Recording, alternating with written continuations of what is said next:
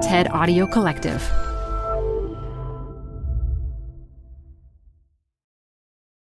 Hi, I'm Adam Grant. I think about work a lot. That's why I wanted to tell you about Canva Docs, which will help you expertly craft your work communications. They have an AI text generator built in called Magic Write, powered by OpenAI. You can generate any text you want. Job descriptions, marketing plans, sales proposals. Just start with a prompt, and you'll have a draft in seconds. Tweak your draft, and you're done. Try Canva Docs with an AI text generator built in at canva.com. Designed for work. This episode is brought to you by Progressive. Are you driving your car or doing laundry right now? Podcasts go best when they're bundled with another activity. Like Progressive home and auto policies, they're best when they're bundled too. Having these two policies together makes insurance easier and could help you save.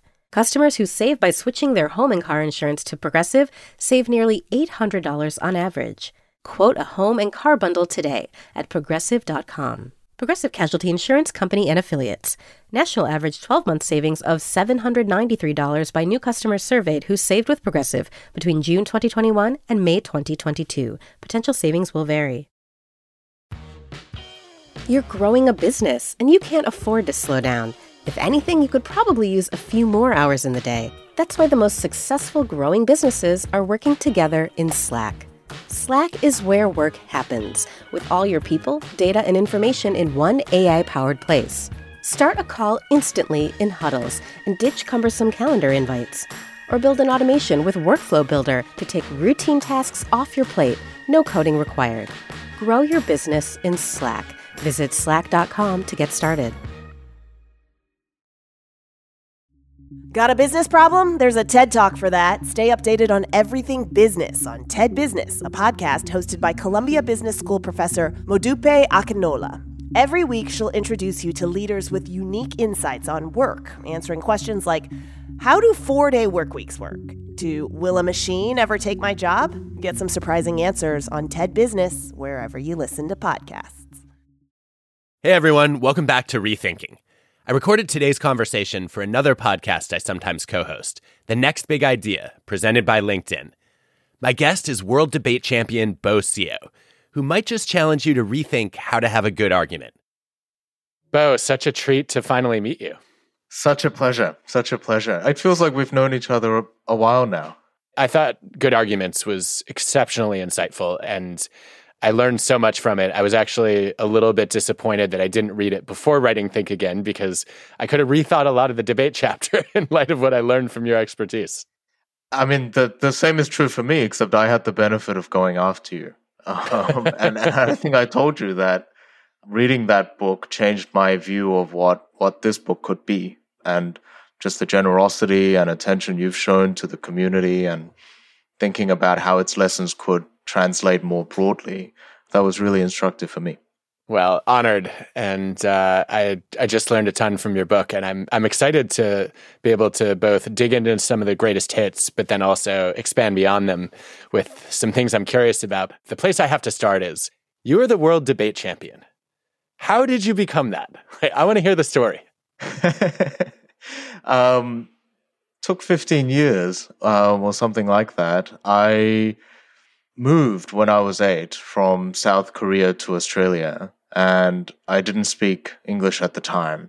And I learned that the hardest part of doing that was adjusting to real-life conversation, and that the hardest conversations to adjust to were disagreements. And I was also wary at that time of drawing attention to my differences from my peers, right, as one of the few Asian kids in the suburbs of Sydney. And the combination of those two things made me resolve to be very agreeable.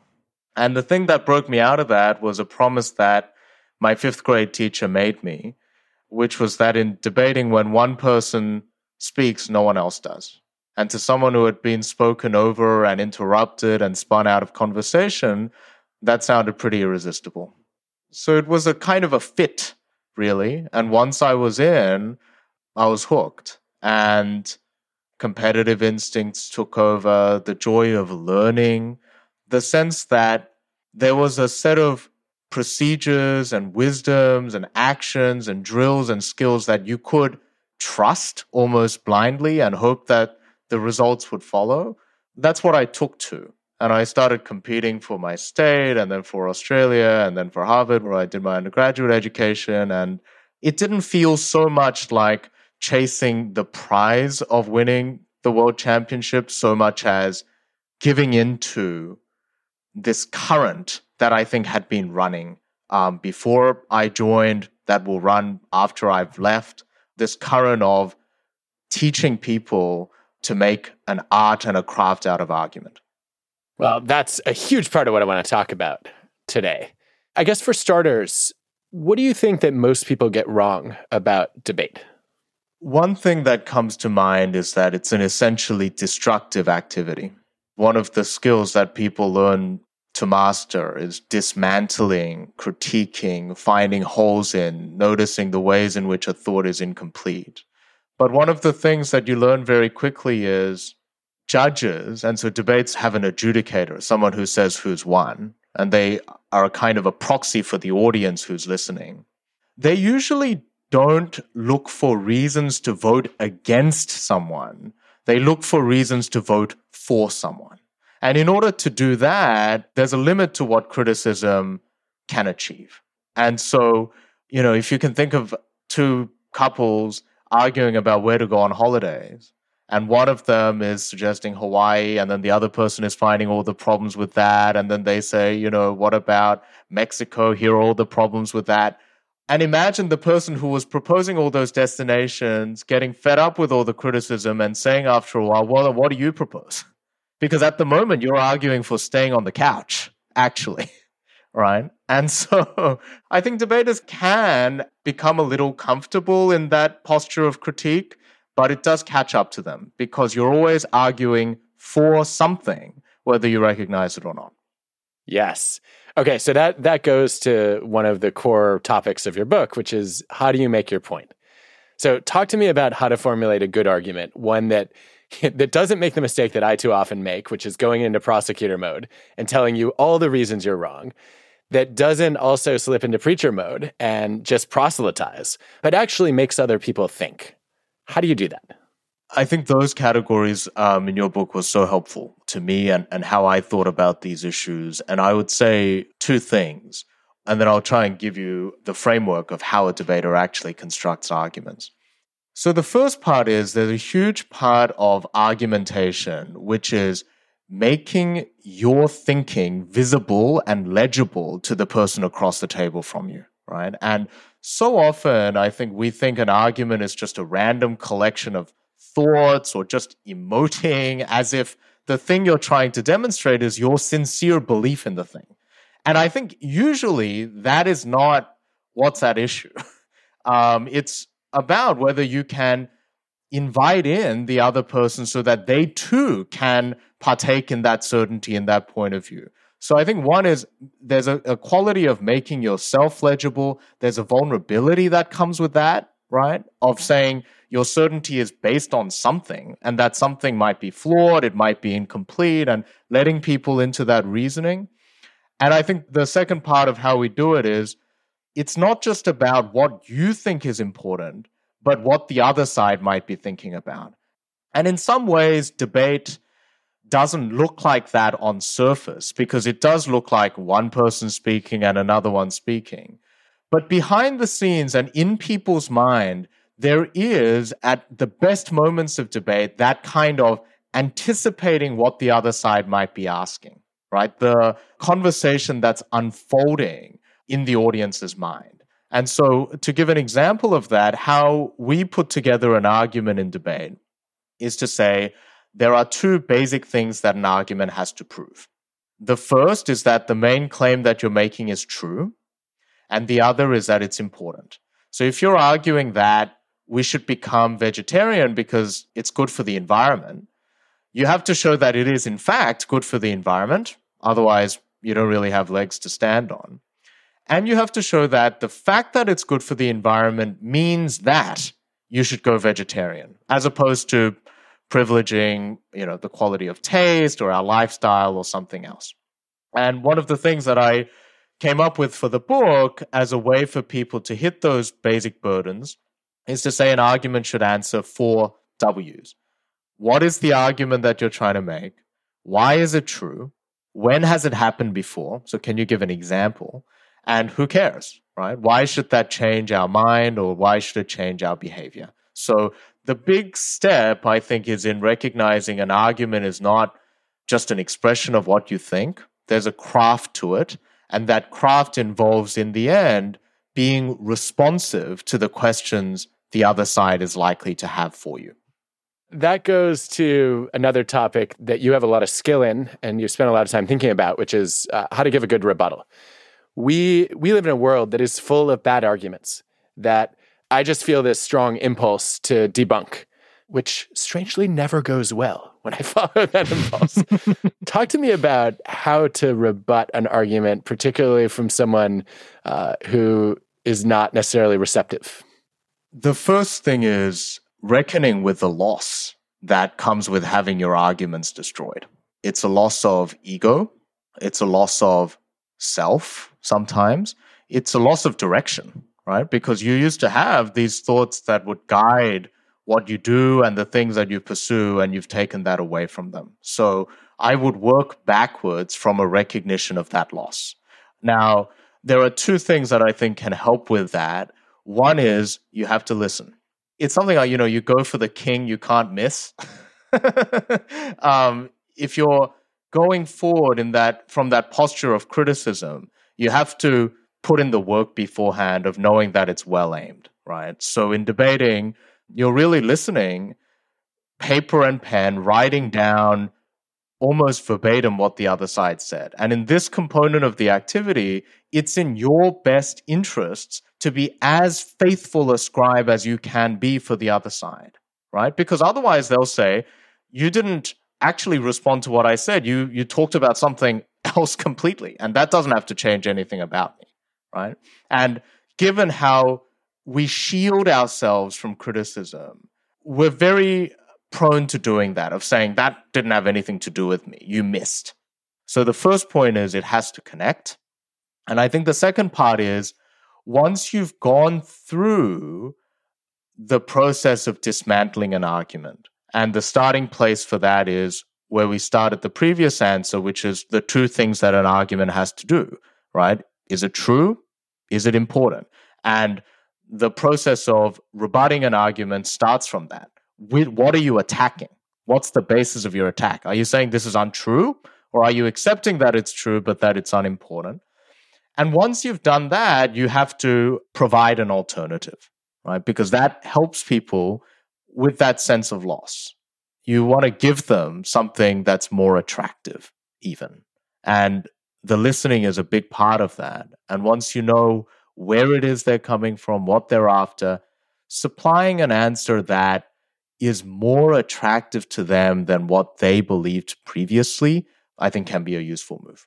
As you're talking, I'm thinking about Kahneman and Tversky prospect theory and the idea that people are often more motivated to defend against a loss than they are to seek a gain. And I think that one of the mistakes I make a lot is I want to tell people, here are all the benefits of believing this evidence I'm bringing to the table. And I forget that people already associate benefits with clinging to their existing beliefs, which are more familiar and more certain.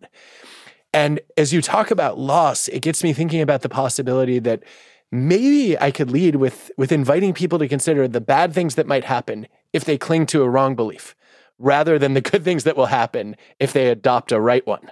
What do you make of that? I mean, it brings to mind, there's that Elizabeth Bishop poem about the art of losing. And she says, how do you do that? You do it through repetition. You lose little things like keys and stuff, and it gets bigger and bigger. And one of the things I've noticed in debating is you're going to lose a lot, right? If you're a competitive debater. The World Championships has 500 teams and 1 winner. So you're going to be in the 499, and I was every single time, except twice, right? Twice. Yeah, not just once, twice. Let's be clear. You can win once by luck, not twice. And I think that repetition is important because it shows you what happens after you've lost an argument. In some ways, not much. And I think one of the things I think a lot about now is there's a big element to debate, which is it's a game and it's play and it's a place to experiment. And one of the things that makes losing easier is you're often assigned a position. So there's a topic that we should ban zoos, and they tell you, Adam, you are on the affirmative side of this topic. Now, you may in fact be on the affirmative side in your mind. You may believe that. But that bit of role play gives you a kind of a plausible deniability, right? To say, within this space, we're just playing a role, we're playing with ideas, we're experimenting. And that decoupling of the loss of ideas from the loss of self is a kind of a training too. I've been thinking a lot about this recently because as a fellow highly agreeable person, I avoid arguments still. Unless I, either feel extremely strongly about my data on a topic or I feel that a relationship is sufficiently secure that I'm not going to offend somebody by disagreeing with them. Yeah. I still avoid it a lot. And I think the disservice that I've done myself by doing that is that I don't practice the skills when the stakes are low. And then, it's much harder to use them when the stakes rise. And I think your idea of turning it into a game, of practicing it, of arguing for things that you don't necessarily believe strongly or care about deeply, is how you end up building those muscles up. I think the aha moment here is, for me anyway, is that one of the best ways to get people to disagree more and more thoughtfully is to help them think about the costs of not doing so. Mm. And I've been too focused on the benefits, right? Here are all the good things that will happen if you disagree. I still don't like disagreeing. Well, what are your fears? What kind of world would it be if great minds always thought alike? They wouldn't be great minds anymore. Well, I think the other part of it is, I always think back to my childhood because I lived this life, right? I lived the life of being very agreeable. And I think if you look back on my elementary school report cards, the adjective that's used most often might be agreeable. He's very pleasant, a great guy, lovely person. And how did it feel to be that agreeable person? I experienced it as a kind of self-betrayal, which is you have these thoughts and you find yourself holding your tongue. And that alienates you from yourself, but it's also to hold the other person at an arm's distance, right? To put a limit on the kind of relationship you can have with the person across the table from you, with the society that you're sort of becoming a part of, right? And that's a loss too. It's a loss of a more profound, a more risky venture, right? Which is intimacy. Bo, it's so interesting that you just said profound, because that was the word that came into my head when you said agreeableness is an act of self-betrayal. That is profound. I think we often talk about it as people-pleasing and think, oh, well, I do this because I want to be polite. Yeah. And, I'll protect people's feelings today and then maybe find a way to help them tomorrow by being a little more honest with them.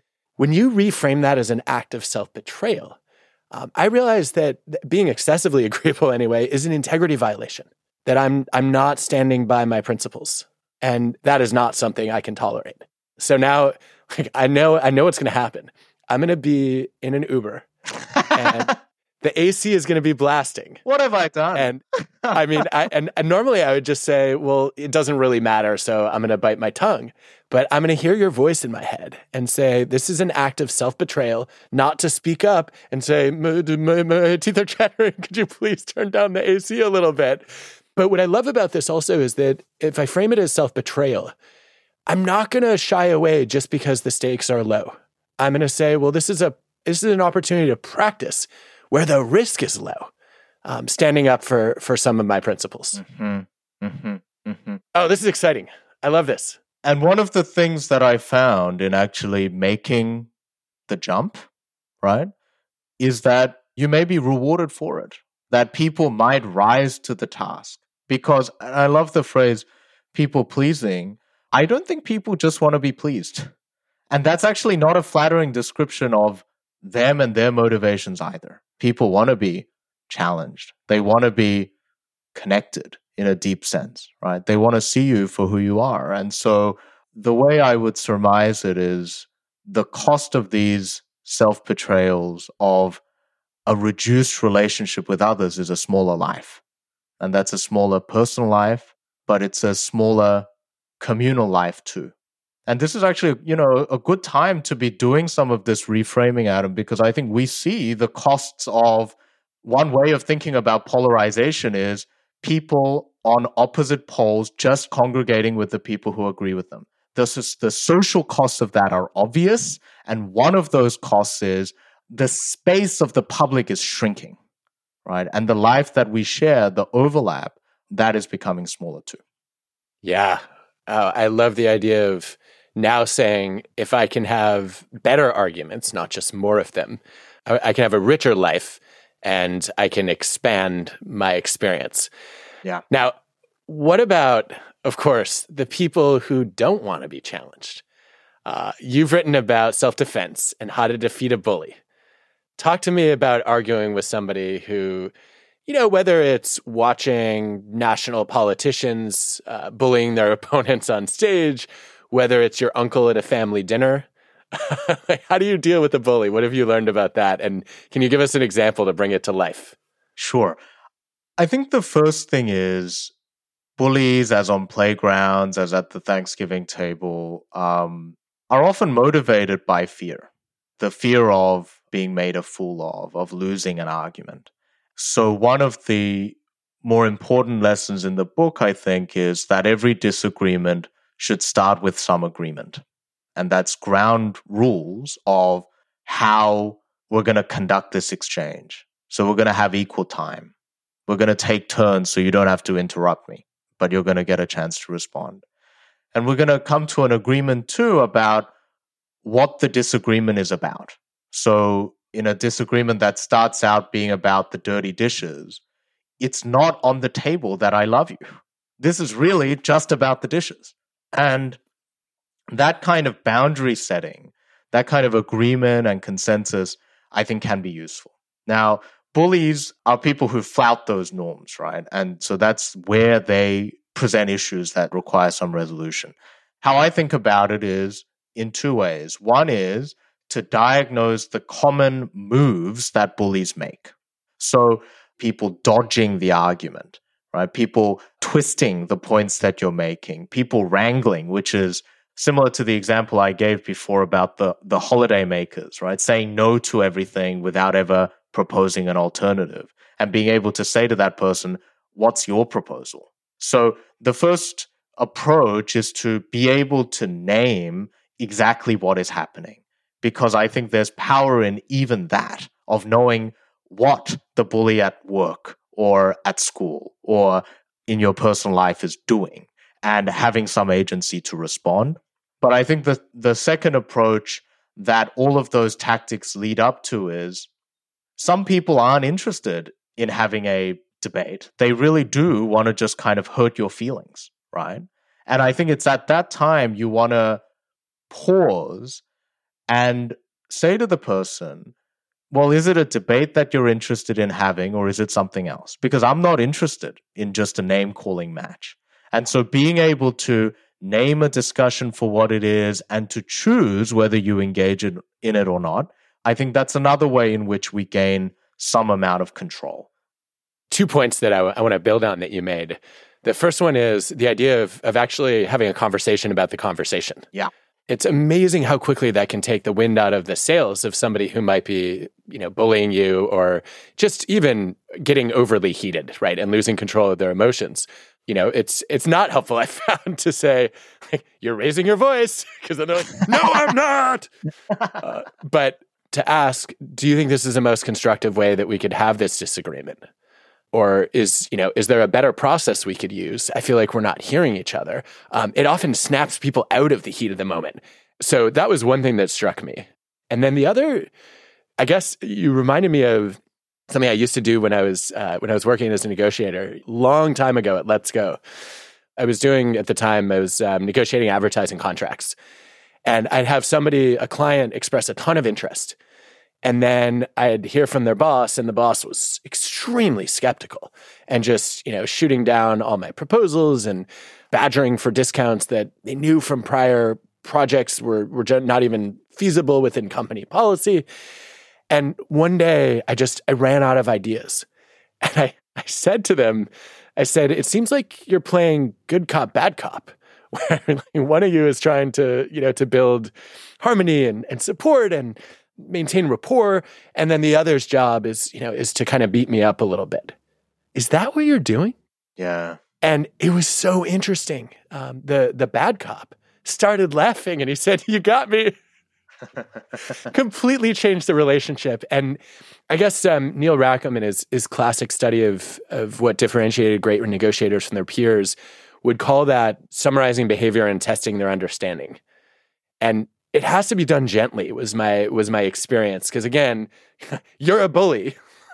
It probably doesn't bring out the best in the person, but to just kind of casually say "Oh, is this a good cop, bad cop routine?" And give them a chance to either own it or disclaim it. And either way, it would force the bad cop to be a little bit more reasonable. I found that really powerful. And you were articulating the theory behind why that worked, which was I was not only naming the tactic in my head, I was putting it on the table in a way that gave them a better option. Talk to me about that. On the conversation about a conversation, it's suggesting that a disagreement is something that you're building together. And I like the word building because the point of the exchange is you want to leave in a better place than where you started, right? And actually, in some points of disagreement, there is a strain of optimism behind people's choices to disagree. Because the other option is for me to silently think, "You're an idiot, and I don't have anything to do with you." Whereas making clear my position, trying to do the work of persuasion, suggests we still believe there's something positive that can come out of this exchange, right? And so that in that moment when you're having a conversation about the conversation, I think it's helpful to think about yourselves as collaborators. You're not just people who disagree. You're also people who, at this moment, in order to have a fruitful conversation, you're working together, right? And so the book is called Good Arguments, and people always ask, what's a good argument? And I had 1,000 different answers to this. It's revelatory, it's informative, it helps you be heard. And ultimately, what I settled on is a good argument is one in which both sides walk away feeling like they would do that again. Because that's all that's required for the conversation to continue. Oh, I like that a lot. And it reminds me of something that Liz Fosslin and Molly West Duffy introduced me to. They did, I thought, a brilliant drawing of basically a bad argument is you against me, and a good argument is you and me against the problem. Wow. That's fabulous. Yeah, it's fabulous. One other benefit of what you were saying before about good cop, bad cop is I do have this theory that there are all these scripts, right, that we're following. There are all these rhetorical scripts that we're following at any given time. And the more we're able to illuminate what it is that we're doing when we talk to one another, because I think this is one of the most complex activities there is. I think when we're arguing, we're doing 1,000 different things. The more we can master that craft, the more we can see the limits of any one approach, right? So I see debate as one answer to a broader question, which is how do we disagree better? Do you know Mercier and Sperber, the argumentative theory of reason? Yes, I do. Yeah. Okay, good. So maybe for the audience's benefit, I'll just give a quick summary of what I took away from it and then bridge it to one of the things I just discovered from you. So they basically said, we think that people have the capacity to reason so that they can get smarter, learn, and make better choices. But people are really bad at reasoning. So what's going on here? What did reasoning evolve to do? And they argue that the purpose of reasoning is actually to persuade, not to think. And one of the ways that they try to advance this idea is they show that people struggle in regular reasoning tasks where they don't have to make an argument. But if you have to reason to convince, people actually get better at their reasoning, except there's a wrinkle, which is that when you're arguing, your primary goal is not to find the truth. It's to be right or to win or to validate what you already believe. And so confirmation bias and desirability bias kick in. And so I think my takeaway from that work was we can make people smarter at reasoning if they have an argument where the goal is to find the truth, not to convince. And that might be persuading the other person that their view is incomplete.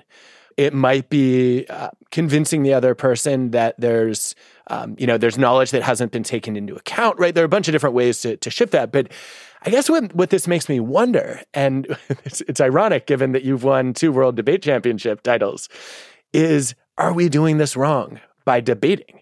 Should we be arguing actually to discover a truth instead of to persuade an audience? The most direct answer to your question is we shouldn't only be debating. And debating is an incredible engine, right? It's hugely generative. When the competition juices are flowing and you're in the room and you're competing and you're in front of an audience, right? And one of the reasons why I like debating as a lens into the question of disagreement is I think often, textbooks on disagreeing well require people to be like angels, right? We're kind of sitting in this ideal space, being very polite to one another. But in my experience, disagreement doesn't feel like that. Disagreement feels like risk. It feels like danger. It feels like spectacle. You're playing with fire. And that experience is hugely generative. It forces you to innovate. When someone comes up with rebuttal, you have to respond. So your argument is constantly evolving. But importantly, that's an hour in your day. That's how long a debate round takes. And this is a point that kids understand instinctively. So when you look at a debate competition at the local middle school or high school, they're absolutely going at it for an hour. And then on the bus ride home, you're going to hear one of the kids turn to another, their competitor, and say, you had a point there.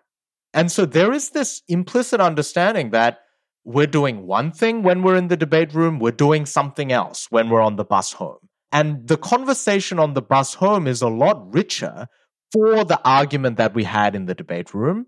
And the conversation in the debate room, the potential dangers of that being the only mode of interaction is softened by the fact that there will be the bus ride home. And so I completely agree that the broader project of truth finding, of relationship building, of making our differences work for us and not against us, that's what all of this is in service of, right?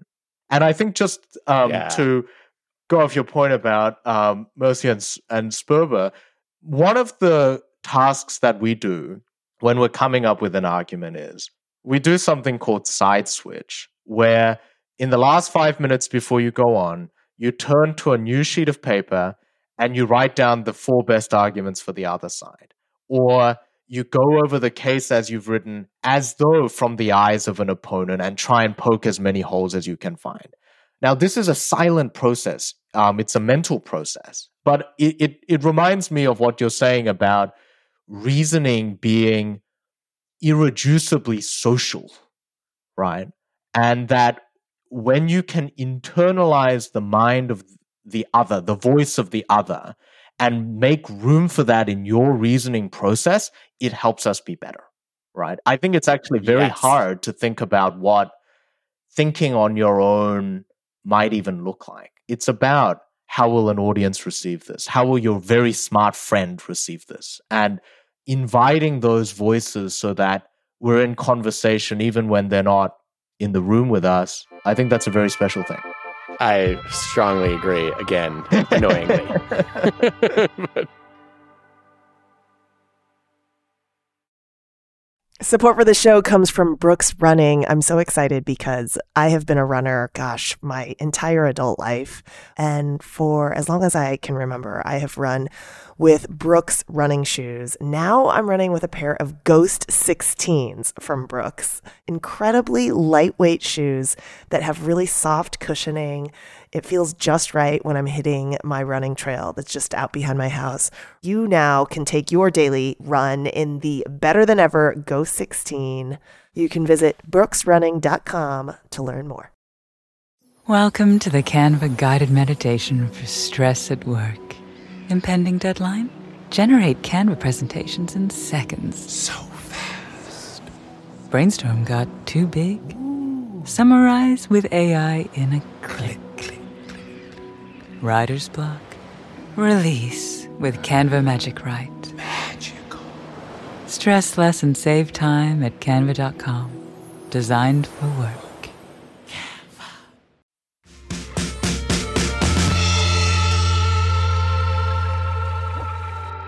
All right, so let's go to the lightning round. Standard ground rules are trying to keep answers to about a sentence, but if you need another one, so be it. And you can pass once if you dislike a question. All right. First one is, do you have a favorite debate scene in a movie or a show, or a movie or a show that you think best represents debate? It must be The Great Debaters with Denzel Washington. Who's the judge? The judge is God. Why is he God? Because he decides to win or lose it, not my opponent. Hard to argue with. If you could change one rule in debate tournaments, what would it be? I would allow people to speak twice. Ooh, I love that. What is the hardest topic that you ever had to debate? In the grand final of the World Universities Championships that we ended up winning, I was the first affirmative speaker arguing that the global poor would be justified in pursuing a complete Marxist revolution. And I was wearing a tuxedo at the time, which was a terrible choice. Wow. Is there video footage? I need to watch this. The global poor, all around the world, and no matter what country in which they live, currently live in a system of dictatorship. They live under a dictatorship known as no alternatives, shackled by capital that's been unjustly acquired, constrained by landed gentry who have no incentives but to pursue their own interests, and chained by the fact that they can't do anything but to look at the question of their own subsistence. They're unable to reach out for the right to liberty and to self-determination that we think inheres in the human condition. Is there an argument that you're proudest of that you made? I think the arguments that I'm proudest of are arguments where I had to argue against something that I really believed.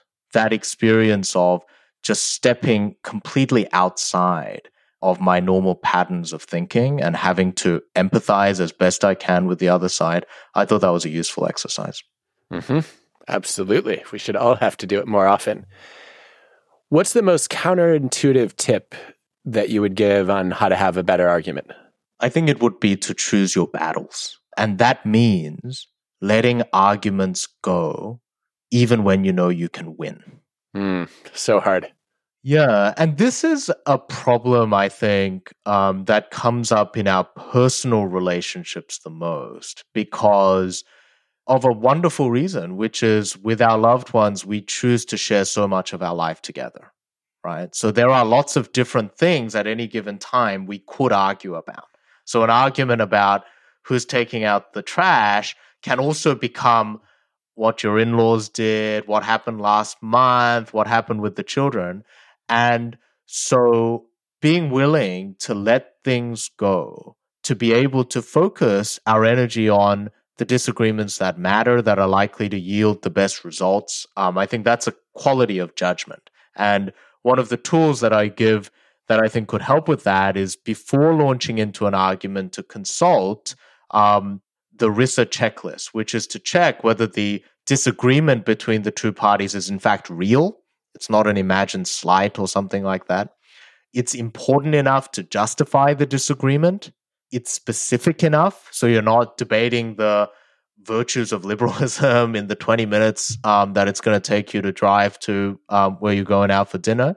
And to check that the two sides are aligned in their incentives for wanting to have the disagreement. So you're checking that the other side isn't in it just to hurt your feelings or even just to vent. So that's real, important, specific, and aligned. And I think it's not just about being an effective arguer or a forceful advocate. It's about knowing the settings in which that's welcome and it's likely to be most effective. Mm-hmm. Okay, so this brings us to our last topic, which is education. I worry a lot that we are raising kids to be argument illiterate. And I don't think this is entirely new, right? Many of us grew up in households where we were told that, that children were meant to be seen but not heard, or that, that it was bad manners to disagree with someone, and that one of the fundamental rules of politeness was to seek harmony rather than discord. But it does seem to be getting worse, as polarization rises, as arguments intensify, and as communication is increasingly technology mediated. The skills of having good arguments seem to be in short supply. Yeah. So what do we need to do in schools? What do we need to do as parents? How do we teach arguing well from an early age?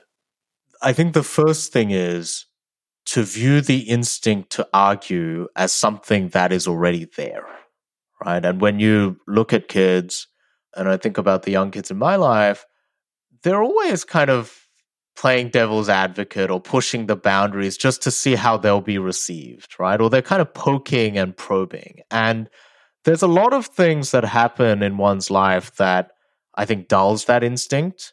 It can be the sense that adults are not taking them seriously. It can be the sense that to succeed in schools, it can feel like you just need to anticipate the wishes of the teacher as opposed to coming at it and challenging norms. So I think the first thing is recognizing it's an instinct to be responsive to rather than to implant. I think that can be one useful thing.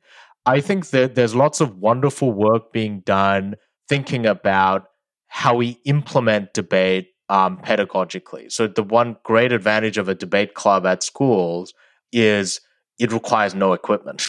It's cheap, actually, right? And so there have been experiments like in Broward County in Florida where every school, I think, rolled out this program in public schools. And I think having those clubs at each of these schools will be useful. There's wonderful work being done at the curricular level of thinking about how we have debates in the classroom, right? So that things are contestable, that we see the things we're being taught aren't the only ways to look at it. I think those can be useful. Yeah. One thing I'm thinking a lot about nowadays is, in addition to a lot of the headwinds that you described about the powerless position of children, one particular problem I'm seeing a lot is kids from a real young age are being exposed to broadcasting and brand building. And I think this affects us adults too, of thinking that whenever we speak in public, we're almost like mini public figures. And, most of us have the joy of not being recognizable so that you can be a fool sometimes. And one of the great things about childhood, I think, should be that it's a safe space in which to play and to experiment. The debate room is one version of that, but it's not the only one. And I think reclaiming some sphere of the private, especially for children, and saying you're not locked into one identity. You're not locked into one position. You're still figuring it out like the rest of us. I think that's one important principle for education. And it's a principle for adult education too. Like, how do we play? And how do we find room in which to experiment? But what do you think? What do you think? Yeah. No, I like that. I like that a lot. It speaks to something I hear a lot from my students, which is growing numbers of them are afraid of voicing their views in the classroom. And it's not because they're afraid of being told they're wrong. Sometimes it's because they're afraid of offending someone. But just as often, what I hear anecdotally at least, is they're worried that somehow the fact that they were playing a role, right, or taking a side is going to get taken out of context, and then it's going to ruin their reputation because it'll get posted on social media or it'll get spread in a very visible way. Like, I don't actually believe that. I was just trying out this idea, or I was pushing the boundaries of, an assumption that I thought needed to be questioned. And I think that that's a problem, right? If students can't speak out loud about ideas that they may not personally believe, but they think might move an argument forward or diversify, a room full of groupthink. I think that stifles learning. Yeah. Yep. I think that's right. The other thing I was just thinking about as you were talking, maybe we'll wrap on this, is last summer I went and visited some friends, and we were at dinner, and their two kids got into an argument, and they said, "Okay, we're going to have a trial." They said, "We're going to be the jury, and you're each going to make your case, and then we're going to deliver a verdict." And it was so fascinating to watch. I thought it was such a powerful way to give kids a chance, similar to the rules of debate, to really be heard, to really formulate an argument, to be taken seriously, like you experienced in 5th grade. And it made me wonder, should we be bringing more of the institutions and formal structures that we apply to a debate or a courtroom into our homes? Like, should we, even with our partners, should we say, let's have more arguments following the rules of a formal debate? Because we know that means we're going to listen as well as talk. We know that means we're really going to have to be responsive to the other person's points. I love what you're doing, because one part of it is thinking about, well, what is it about those settings, right? And what are the norms? And I think those norms are generally useful, generally translatable. But the harder edge of the question is, how do we want to bring the artifice in, right? These kinds of different structures in. And I think there is a case for recognizing in that explicit way the different things that we do when we argue. So debate, and certainly a trial, is aimed at getting a resolution, right? But some arguments, actually, the aim is not to get a resolution. And I sometimes have this with my partner. It's just saying, we're actually not coming to a decision at the end of this discussion. And I just say, let's just take an hour just to say some stuff, just to exchange ideas, almost giving testimony. And then in a different conversation, we can then have a more outcome-oriented structure of thinking about, here's where we're going. And I've found that useful in my life. And it may well be that all the associations of a trial and those kinds of things are hard to translate in whole, but certainly that kind of design and of being able to say we're doing slightly different things, we can make room for many different kinds of conversation in our lives. I think that can be productive. That resonates strongly. Bring it on. Yeah. Okay. So in closing, let me just say that this has been extremely thought-provoking and enjoyable. And I think the one major topic that we didn't cover from your book that I'm going to deliberately leave hanging is finding topics to disagree on.